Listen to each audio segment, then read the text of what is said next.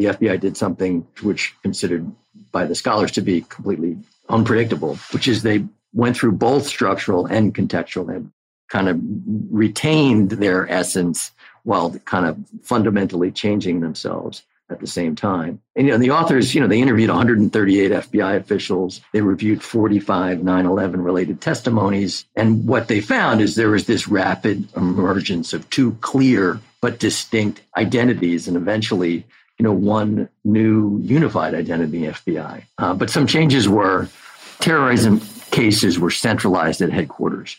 And this was a big departure from the way that the FBI normally operated. For almost all Americans, 9/11 is the seminal event in the history of our country.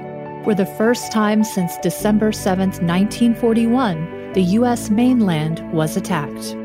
9/11 unleashed forces and changes in America, unlike since the 20 years of the Great Depression and World War II.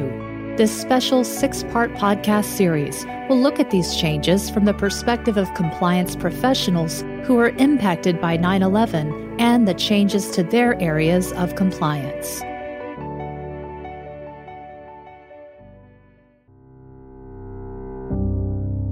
Hello, this is Vin DiCiani, founder and president of Affiliated Monitors. On September 11th, 2001, it was a few years before I started the company. I was still working as an attorney in a Boston law firm. That morning, I was taking a deposition in our conference room at 50 Rose Wharf, which looked out at the Boston Harbor towards Logan Airport.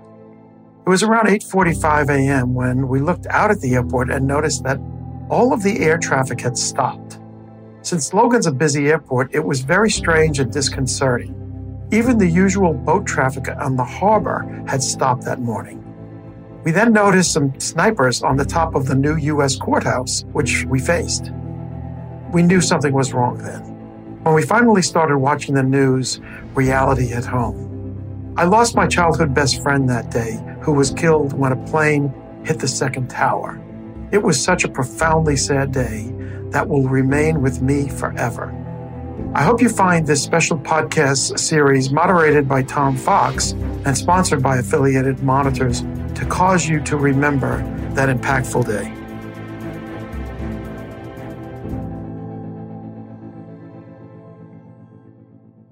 Hello, everyone. This is Tom Fox, back for another episode of Looking Back on 9/11.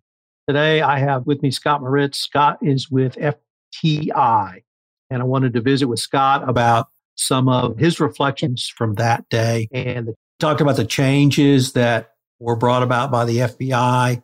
First of all, thank you for joining me and taking the time to visit with me on this very personal project where I'm commemorating the 20th anniversary of 9/11. Well, thanks, Tom. And I think this is really great that you're doing this, and I'm honored to be a part of it. So thank you. Scott, what was your job? Where were you on the morning of 9/11?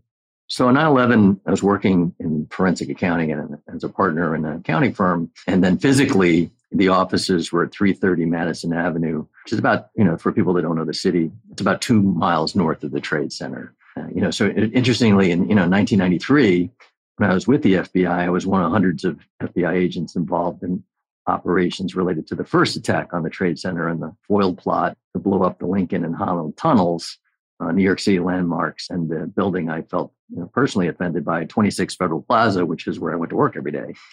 Similarly, I was my first FBI field office. I worked counterterror. So I do have some frame of reference then and now, and it's really, kind of startling. It's just how many people, that are living amongst us who have bad intent. And I think that's the sort of one of the things that has affected me profoundly when working counterterror. So on the morning of 9/11, I was in my office on the 9th floor, 330 Madison, several hundred other colleagues. We didn't have televisions in the office. So when we first heard about the first plane hitting, was really from people calling, loved ones. In my case, my wife called me to tell me what was happening. She, kind of recognized it for what it is right away, which is, this was an accident. There were certainly conflicting news accounts over the radio and television. And actually, most of the initial reports, at least in the New York area, were that a small private plane had accidentally hit one of the towers. Although there was one account that turned out to be the only accurate depiction of those early reports was it was a commercial airliner. But when the second plane hit, it was obvious what was happening to everybody. And as a result, I contacted members of our leadership team because, we didn't really have a corporate security function. And yet there was several hundred people, in our New York office that, I felt responsible. So I contacted members of our leadership team, none of whom were located in New York. And the first thing I learned was that many of our leaders were actually in the air. So, because that's one thing that, sort of is forgotten that day is just how many planes that were just circling and weren't able to land or being diverted. And our CEO and several other members of the senior leadership team were not contactable.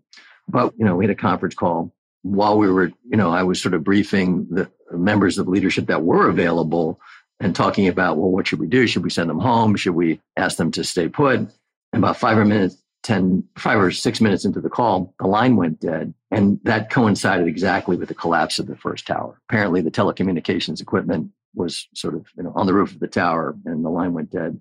So, at that point, there really wasn't a decision to make in terms of sending people home. The subways, the commuter trains, buses, and all non-emergency vehicles were not permitted to move. Nothing was moving.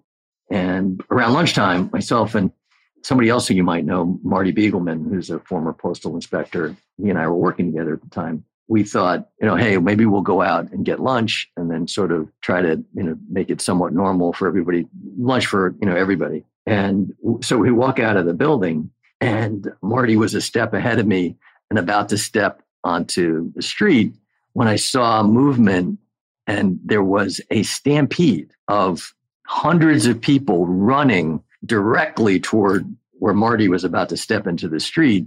I kind of pulled him back onto the sidewalk as this wave of people ran by, wild-eyed and terrified. And there'd been a bomb threat at Grand Central. And, that's one of the other things that, you hear a lot about is that the incidence of bomb threats in the city, increased 100-fold that day. I don't know why. It's just, kind of a weird byproduct of human nature. But we certainly, because we were right across from Grand Central, and that was people evacuating Grand Central. I'm not sure what they were doing there in the first place because trains weren't running, but they got out of there in a big hurry. I mean, normally when there's a bomb threat anywhere, it's a little bit more orderly than that, but it was a normal day. So we thought better of getting lunch for everybody. But, what was kind of the next thing that happened, which was really also, sort of an amazing, at least my own recollections is there came a point where they evacuated all of the buildings in proximity to New York City landmarks. And you think about how many New York City landmarks there are. There weren't a lot of buildings that weren't asked to evacuate. And so they evacuated our building. It was probably 2 or 3 o'clock in the afternoon.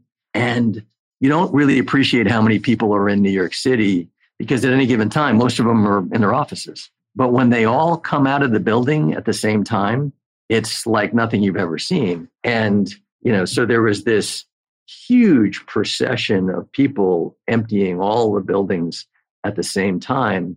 But the thing that really struck me, other than the fact there are no vehicles and we're all just walking on the street together north and away from Grand Central, was that you could hear a pin drop. Nobody was really speaking. And if they were speaking, it was like they were in a library. And it was just, kind of really, I get just choked up just thinking about it, right now, because there was good reason for people to be so reserved. And the other thing that day that, sort of walking amongst us that, and I didn't appreciate it for what it was at the time because I didn't understand it, is that some of the people walking were completely covered in head to toe in ash. And, until I saw the footage later in the day, I didn't understand what I was looking at. But there were hundreds of people covered head to toe in that, kind of white gray ash from the collapse of the towers. So it was really kind of an amazing thing. So, and kind of the last sort of recollection from that day for me, and, listen, I was very fortunate that day to be as far away from the blast as I was, but being in the city that day certainly had a profound impact on me. So a group of us, about around 4 o'clock in the afternoon, commuter transit opened back up, and then we let everybody leave and made my way down to Penn Station. We walked because the subways were still not running. And about 4 or 5 of us were walking together over to Penn Station. And you have to walk across Fifth Avenue. Fifth Avenue is a very wide avenue where you could see all the way to the tip of Manhattan. And when we got there, we would just kind of glance down the street. We're all kind of still in a little bit in shock. And we all just stopped. because what we would see as we crossed over Fifth Avenue would be the Twin Towers. Of course, they were gone. And then we just saw the plume of smoke and ash hundreds of feet in the air, and it was just, it was really a sight I'll never forget, what I was looking at. Scott, what did 9/11 mean for the FBI? 9/11 fundamentally changed the FBI overnight. Before getting into that, though, I'd be remiss if I didn't take a moment to acknowledge FBI Special Agent Lenny Hatton, who died that day trying to rescue people, and retired FBI Special Agent John O'Neill, who had only retired from the FBI a week or so earlier, and he was the corporate security director of the Trade Center. They both died that day trying to rescue others. And the 16 FBI agents who have died since then from 9/11 related illnesses. So Godspeed to them. So, for a long time following 9/11, there really was only one investigation in the FBI. It was being worked in the 56 FBI field offices and just virtually every foreign legal attaché office around the world. No drug cases, no bank robberies, no top 10 most wanted fugitives, nothing but the attack on the Trade Center, the Pentagon, and the foiled attack on the White House, resulting in the Shanksville, Pennsylvania crash. So there was an academic study done on organizational design and identity, authored by Harvard Business School professors Ranjay Gulati, Ryan Raffaelli, and Jan Rifkin. And it was entitled Transforming the Federal Bureau of Investigation, Outcome and Process Framing in the Context of a Strategic Change Initiative. And in it, the authors analyzed how the FBI transformed itself after 9/11. It was kind of very interesting. And it posited that prior organizational studies, organizational design would have suggested the FBI normally would have done one of three things: divided itself into two distinct agencies, which they referred to as structural ambidexterity, or create simultaneous frontline structures and processes to balance these two now competing missions, criminal enforcement and national security. And they refer to that as contextual ambidexterity, or simply refuse to take on the national security mandate from the president, which I think only an academic would have come up with that option, because that certainly was not an option. But instead, according to the authors, which was really kind of interesting, the FBI did something which considered by the scholars to be completely unpredictable, which is they went through both structural and contextual and kind of retained their essence while kind of fundamentally changing themselves at the same time. And, the authors, they interviewed 138 FBI officials. They reviewed 45 9/11 related testimonies. And what they found is there was this rapid emergence of two clear but distinct identities, and eventually, one new unified identity in the FBI. But some changes were terrorism cases were centralized at headquarters. And this was a big departure from the way that the FBI normally operated. FBI field offices are autonomous, and there's this Office of Origin system, which is the FBI field office that starts the case, runs the case, no matter what. And they bring in other field offices needed, but there was no precedent to this. So it made good sense for to centralize these cases, obviously, at headquarters. And by staying as a single agency with a dual mission, one of the benefits to the FBI and to the law enforcement mission in general was that the FBI had better access to local law enforcement agencies and could take better advantage of cooperating defendants who may have information that could advance the national security mission. And I think that's proven to be a really effective model. The FBI has significantly improved threat analysis following the creation of the National Directorate of Intelligence, the Field Intelligence Group, and probably most notably, the addition of embedded security analysts in each of the 56 FBI field offices.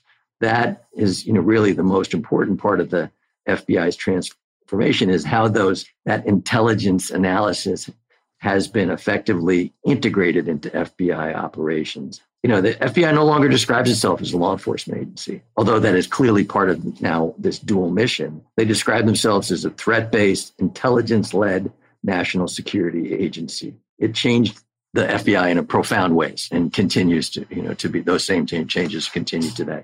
Scott, what changes did you see private sector or that you were involved with, which involved financial institutions really responding to the events around 9/11?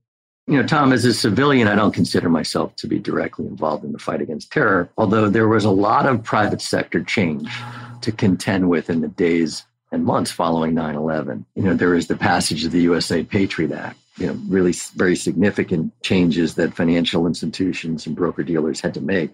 The need to harden security of buildings, supply chains, and just across the country's critical infrastructure. And then, the explosion of things like no-fly lists and watch lists and terrorist watch lists meant that a lot of banks, brokerage companies, building owners, they needed help navigating all of these things and very quickly. So I was very involved in assisting, companies meeting their increased anti-money laundering obligations and also security obligations.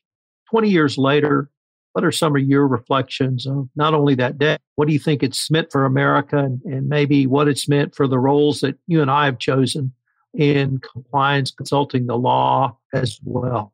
You and I were speaking earlier about something. It's just kind of reflecting on that day and the days that followed. It's been 20 years, but it's still gut-wrenching. It's still profound effect that it had on so many people. So in the forward of the 9/11 Commission report, it said, 10 commissioners, 5 Democrats and 5 Republicans chosen by our elected leaders at the time of great partisan division have come together to present this report without dissent. And I was really struck by some of those words, at a time of great partisan division. I mean, given what our country has been going through lately. And I remember so much of what happened on 9/11 and the days and months that followed was all, obviously it was just a horrid act committed by the worst human beings imaginable. And yet what was happening to the people calling from the floors trapped at the top of the Trade Center and from the hijacked aircrafts who were managing to make phone calls and call their loved ones. So I think about that and the tender mercies of strangers who were consoling one another, that day and the days that followed. I remember my wife was in the grocery store and was just overcome with grief while just, going through like this mundane task of getting groceries. And a complete stranger just came up to her, hugged her and consoled her. And that was playing out all over them. And it was a phenomenal, the best of human nature that really was tapped into, and I also remember, kind of the outpouring of love and compassion to the American people from every part of the world. So, here's this act of absolute hatred and the response is overwhelming outpouring of love and compassion that followed. As a New Yorker, I, experienced some of that outpouring firsthand. I mean, people wanted to connect with the people that they knew in New York from everywhere. And, it was, a lot of it was just, making sure that I was okay, my family was okay, and we were, not directly impacted. But a lot of it was also this need to connect with what was happening. And it was just an amazing, I think it was just this, it was heartwarming, but also like jarring at the same time. And it just sort of made me think of just the sheer magnitude of what had happened. And, also made me think of, kind of the events of January 6th that were sickening and certainly not the best example of humanity that day. And it showed that we're again at a time of great partisan division. And I kind of hope that we can summon, some of that compassion and human kindness that followed 9/11 to heal what's going on in our country right now. Well, Scott, unfortunately, we're near the end of our time for this podcast, but I wanted to thank you for sharing your remembrances and looking back, what 9/11 meant for yourself, the FBI, and indeed America. Thanks again. Well, I thank you, Tom. Appreciate you having me on. Scott Moritz was an FBI agent working in Manhattan the morning of 9/11. He was deeply impacted by the events of that day. In his podcast, he talked about what it was like, both in the FBI office, outside on the street as people fled the scene, even walking home or walking to the train station where he looked down Fifth Avenue and there was a gaping hole where the Twin Towers had set.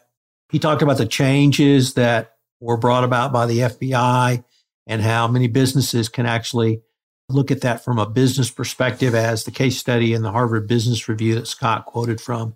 He talked about his colleagues who died on 9/11 and those who died thereafter from 9/11 related illnesses. And then he wrapped up by looking back on what his reminiscences are this year as we come up to the 20th anniversary. Obviously, they're very emotional and very poignant. One thing I would like to point out that I learned from Scott's visit with me was that many of the senior leaders of the FBI were actually traveling on that day. And Scott was a part of middle management, and they had to make decisions literally on the spot. They had some senior leadership available, but not all of the senior leadership team. And so that really brings up for me what I would like compliance practitioners to consider is, have you empowered your middle management to make very important decisions if there's a disaster, if there's a tragedy, if your senior leadership is not available to you for whatever reason? And I think that's an important lesson from the Manhattan office of the FBI that we can all take forward as we move into the 2021s and beyond. This series was produced by the team at One Stone Creative, proud partner of the Compliance Podcast Network. Listen to more excellent podcasts at compliancepodcastnetwork.net and learn about One Stone Creative at onestonecreative.net.